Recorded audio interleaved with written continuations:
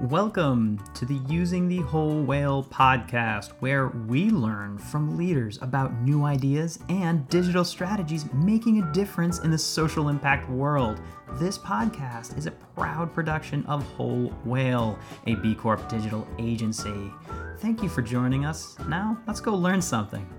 This week on the nonprofit news feed, we have our major story, which we made the focus of the week's newsletter, which is the Supreme Court poised to strike down Roe v. Wade, and how we see that changing the landscape for advocacy for both pro-choice and pro-life nonprofits, as well as touching many other industries. Again, this has not gone through. It was a leaked bit, but Nick, you're going to walk us through this as well as some other news highlights.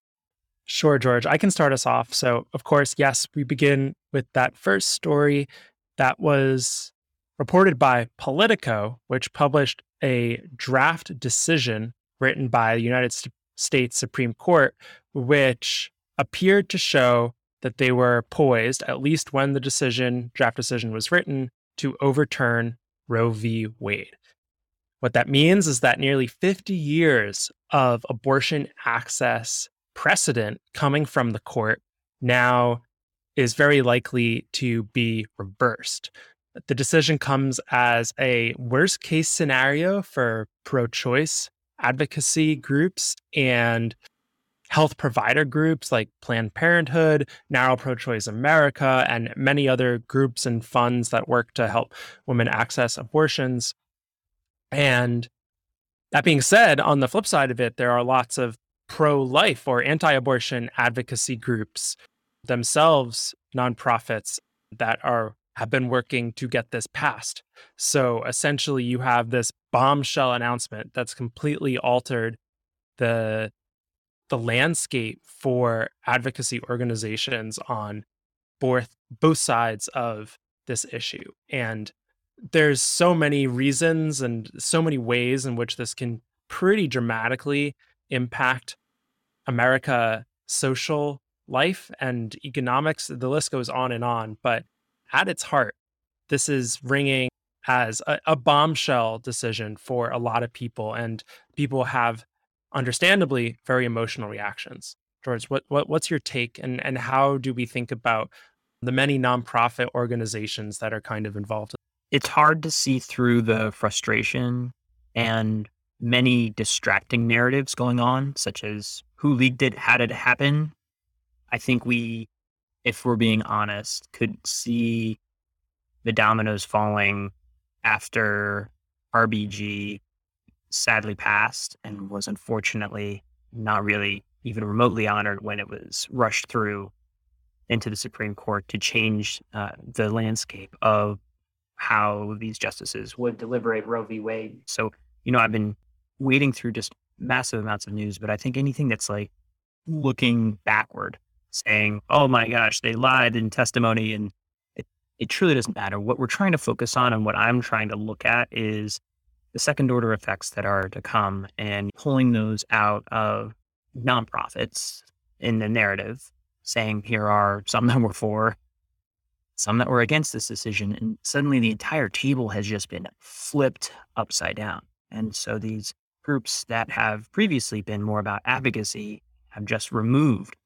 potentially a layer of support for women who are truly in need in a time of great risk, I would say, that frankly Planned Parenthood and others were supporting in that period of time.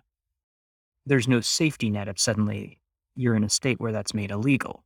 And so you have to move from groups that maybe were pushing paper and other very lightweight ways of advocacy into, you have to support these women in some way, whether or not that aligns with the right of choice or right of life.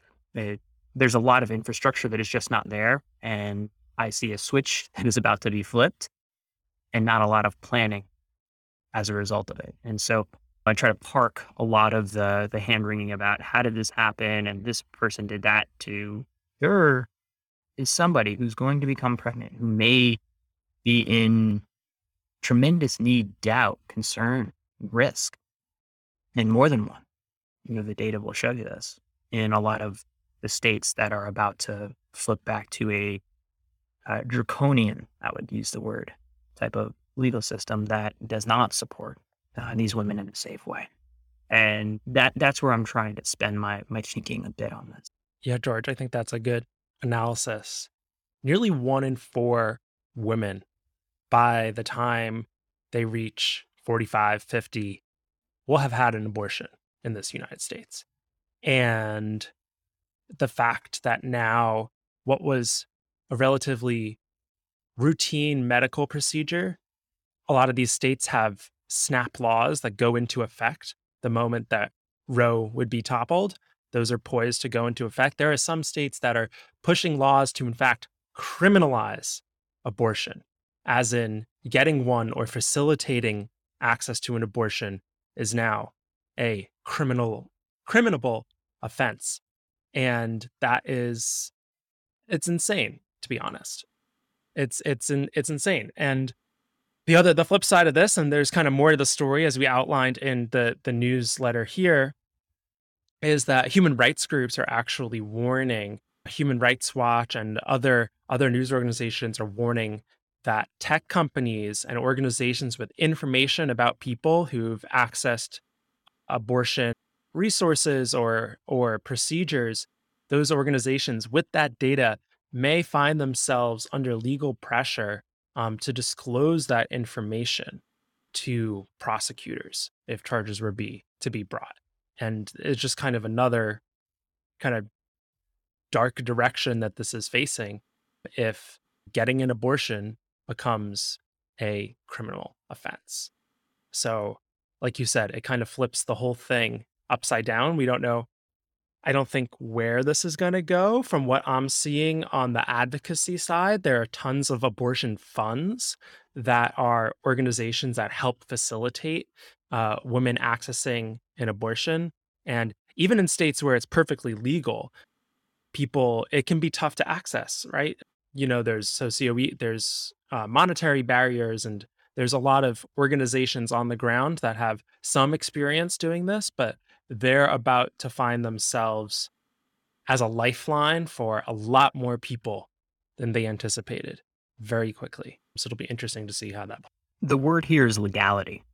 And when you change that word, you suddenly have a whole host of, I'll use the word weapons, provided to the court system to mandate, demand, enforce companies that may have data, say Google, potentially Apple, depending on where the data resides in the searches and information and stored contacts and what have you. If this is a legal question, because it's been made illegal for a woman who is, by the way, even beyond sort of the questions of rape and incest and very, very real medical endotopic type pregnancies where you will really have to get an abortion to save your life potentially, is that the process of having a child in America, despite all our advances, carries with it 60x, 60 times, not percent, 60 times the amount of that an abortion does. And so with that, and you're using the word legal as a thought exercise, consider how marijuana laws carry across states right now. And if you drive across a border with a certain amount of legally purchased marijuana, I did something legal here, it is illegal over there, and you go state by state, there are a lot of unfortunate second order effects that could happen. And the landscape gets a little bit more scary. And I think it's great that Human Rights Watch is already sounding the alarm with enough time for companies to start anonymizing, de-anonymizing, and protecting people that will be put in danger in these states and areas. I agree. Really important things to think about. And again, it goes up and down the ladder, right? This is fundamentally altering in the ways that very few policies or laws, or quite frankly, events, at least in my lifetime, have had in terms of life as an American, quite frankly. So, of course, we'll continue to watch this story. The one aside is that you'll probably start to see increasing tension on both sides. Over the weekend, an anti-abortion nonprofit in Wisconsin called Wisconsin Family Action was the target of an arson attack. Over the past couple decades, both organizations on both sides of this issue have seen instances of violence, unfortunately. But it's, yeah, I don't know, kind of at a loss of words with what more to say, but something we'll continue to Yeah, I take a would look say at. if you're frustrated, one thing just to speak personally as a father of one little girl and one little boy, and also as a leader of a company, I thought I was compelled to say something to the staff, and I'm going to probably continue to try to also message around this, just about where we sit, what we think, and what we do to help keep the focus, because a lot of people are frustrated, and where I try to point us toward is that this is the social justice pendulum swinging in a way that we really disagree with, that violates precedent, that actually, for the first time in as many years, it's like 50 plus years, removes a right that we thought was inalienable and granted into the contract of America. And one thing I know about pendulums is that when you push them very hard to one side, they come with force back the other direction. And so the positive, because I always push myself to think this way, that I do see coming is that a lot of people just woke up to the fact that what was granted and what was taken for granted has been taken away. And people do not like it when we take things away. We feel lost 2x the amount of gain. And so I think a lot of people just woke up, and they woke up at a time when the midterms are coming. And that's why I believe there isn't a sort of large brass band being walked down Washington right now by the GOP. I think there's a lot of people afraid to talk about what the actual implications of what a minority has just pushed onto a majority. That's a great point, George, when you take a step back and then contextualize it and think about broader trends. All right. Pivoting a little bit, I'll take us into the summary on, I'll say, a much lighter note. Billionaire owner and or previous owner, no longer chief executive of Amazon, but billionaire nonetheless, Jeff Bezos has donated $120 million to as yet unnamed nonprofit. Apparently, this brings his nonprofit donations up to 233 million, at least in terms of unnamed nonprofits he's giving money to. George, why'd you throw this in the mix? I just wanted to throw two things. One, to throw a little shade that he's only about 5 billion short of what his ex-wife has done as a philanthropic leader. But also, I think you want to keep an eye on where these kind of dollars are going, because there's a lot more dollars behind it. And it's very interesting to see and track where, frankly, one of the richest men in the world is deploying capital in the social impact sector. So it's not just a sort of billionaire watch, but it's saying where is that mindset shifting in this particular time. I think that's a good point. In a world where billionaires seemingly increasingly dominate the news and trends and other aspects of our life, looking at Elon Musk controlling the Twitterverse, I think it's just important to keep an eye on. Our next story comes from the Chronicle of Philanthropy, and it is about the Chronicle of Philanthropy, which has announced a, quote, ambitious growth plan to put the national spotlight on the social sector, which is their way of saying they are becoming a nonprofit news organization. The Chronicle of Philanthropy, previously, I did not know this, was actually wholly owned and operated by the Chronicle of Higher Education, which is kind of the premier news source for colleges and university and higher education type news. But that is itself a private, independent, for-profit entity.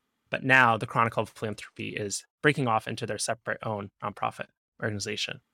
One of many newsrooms to do so of late. This is absolutely a continuation of the trend. I feel like it's a great way for a leading voice on nonprofits to, in fact, walk the walk. And I hope them all the success. We enjoy their work. And yeah, hopefully it continues to grow as an extra valued source of information in the sector. All right, I'm going to wrap our next two stories together because they're related. This is following up on a story we talked about a couple of weeks ago about the Black Lives Matter organization, which came under some heat for the publication that it had purchased a multi-million dollar home in the Bay Area, and also came under criticism for not filing Form 990s and in general lack of transparency around its financials. So the two articles we have here is an opinion published in the Washington Post, which from I think a largely activist perspective is critical of the organization for not necessarily engaging or being as transparent with the local chapters and the family funds that were set up for victims of police brutality, and the desire at the activist level for a little bit more accountability for the national organization, which in 2020 saw $90 million in donations. The other news source is from the AP, in which the former director of the organization, Patrisse Cullors, denied wrongdoing, but also laid out some of the concerns of people within the activist community.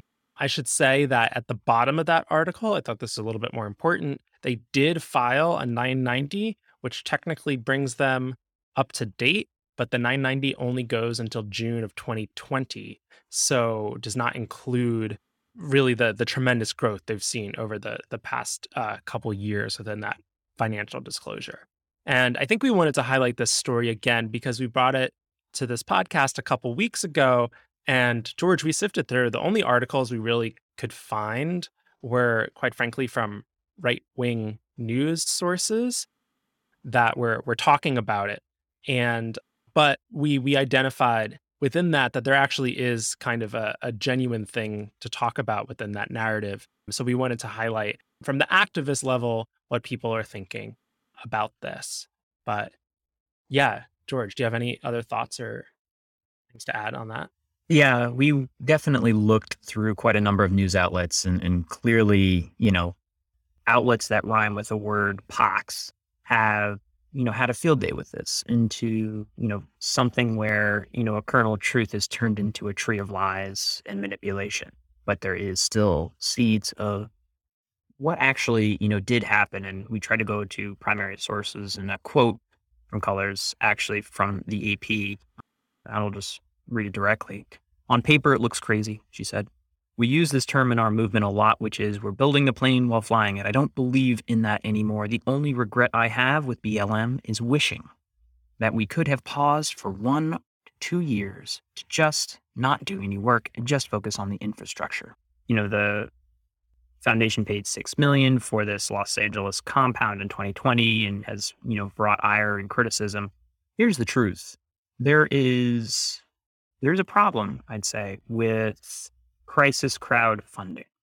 When a bunch of money is thrown at an organization of the moment, regardless of whether they have the infrastructure to achieve what the moment demands. There's a reason why traditional philanthropies, capital P philanthropies, will not give more than X% of a total revenue in a grant to a nonprofit. Let's say you are a $500,000 organization. Many philanthropies say you're eligible for up to, let's say, 50% of your operating revenue for a grant. Because the true fact is, if they were to get more, say 5 million or 50 million, they wouldn't have the infrastructure to use it. And what's worse, could actually send them into a bit of a tailspin of hiring too quickly, focusing on the wrong things, and not having the infrastructure to manage that money. And that word can't just be glossed over. And I think this is just an honest quote from exactly what happened. They were, suddenly handed tens of millions of dollars and then expected to operate like an organization with that revenue. And the truth is, it's not there. That it takes a long time to hire to set up these systems. And again, it's, I think it's great that she's out there making, trying to bring back this narrative. And obviously but probably, it hurts quite a bit.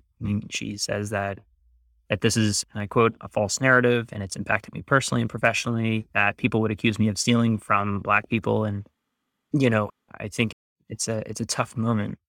The foundation announced a 90 million fundraising amount. Wow. I didn't realize it was that high. Anyway, things for you to look at and to consider around these macro issues of funding. Should we do a feel good story, Nick? I put some good ones in there this week. I knew I've been letting the team down. Yeah, George, let's do a feel good story. This comes from WilmingtonBiz.com, Wilmington's homepage for business. Title of the article is about seeing a sea turtle in need. And this is about a sea turtle rehabilitation project. And within the 31 sea turtles residing at the center as of this year, they could be released back into the ocean after recovering from various ailments. There is one turtle named Lenny, a Ridley turtle that can't be released because she's blind and can't survive on her own. But just wanted to shout out that the awesome organizations, in this case, the Karen Beasley Sea Turtle Rescue and Rehabilitation Center, which is taking care of sea turtles. And sea turtles are awesome. I learned from Finding Nemo that they live a very long time, and I think that's very cool. So I've always been a big... All right, so I had to look this up. Sea turtles can live up to 50 years or more. So that's great that they're taking care of these animals. Good job. And also kudos on any time we get a nautical pun. So good job seeing those sea turtles. All right, Nick. Thanks for bringing all the news to us. Thanks, George.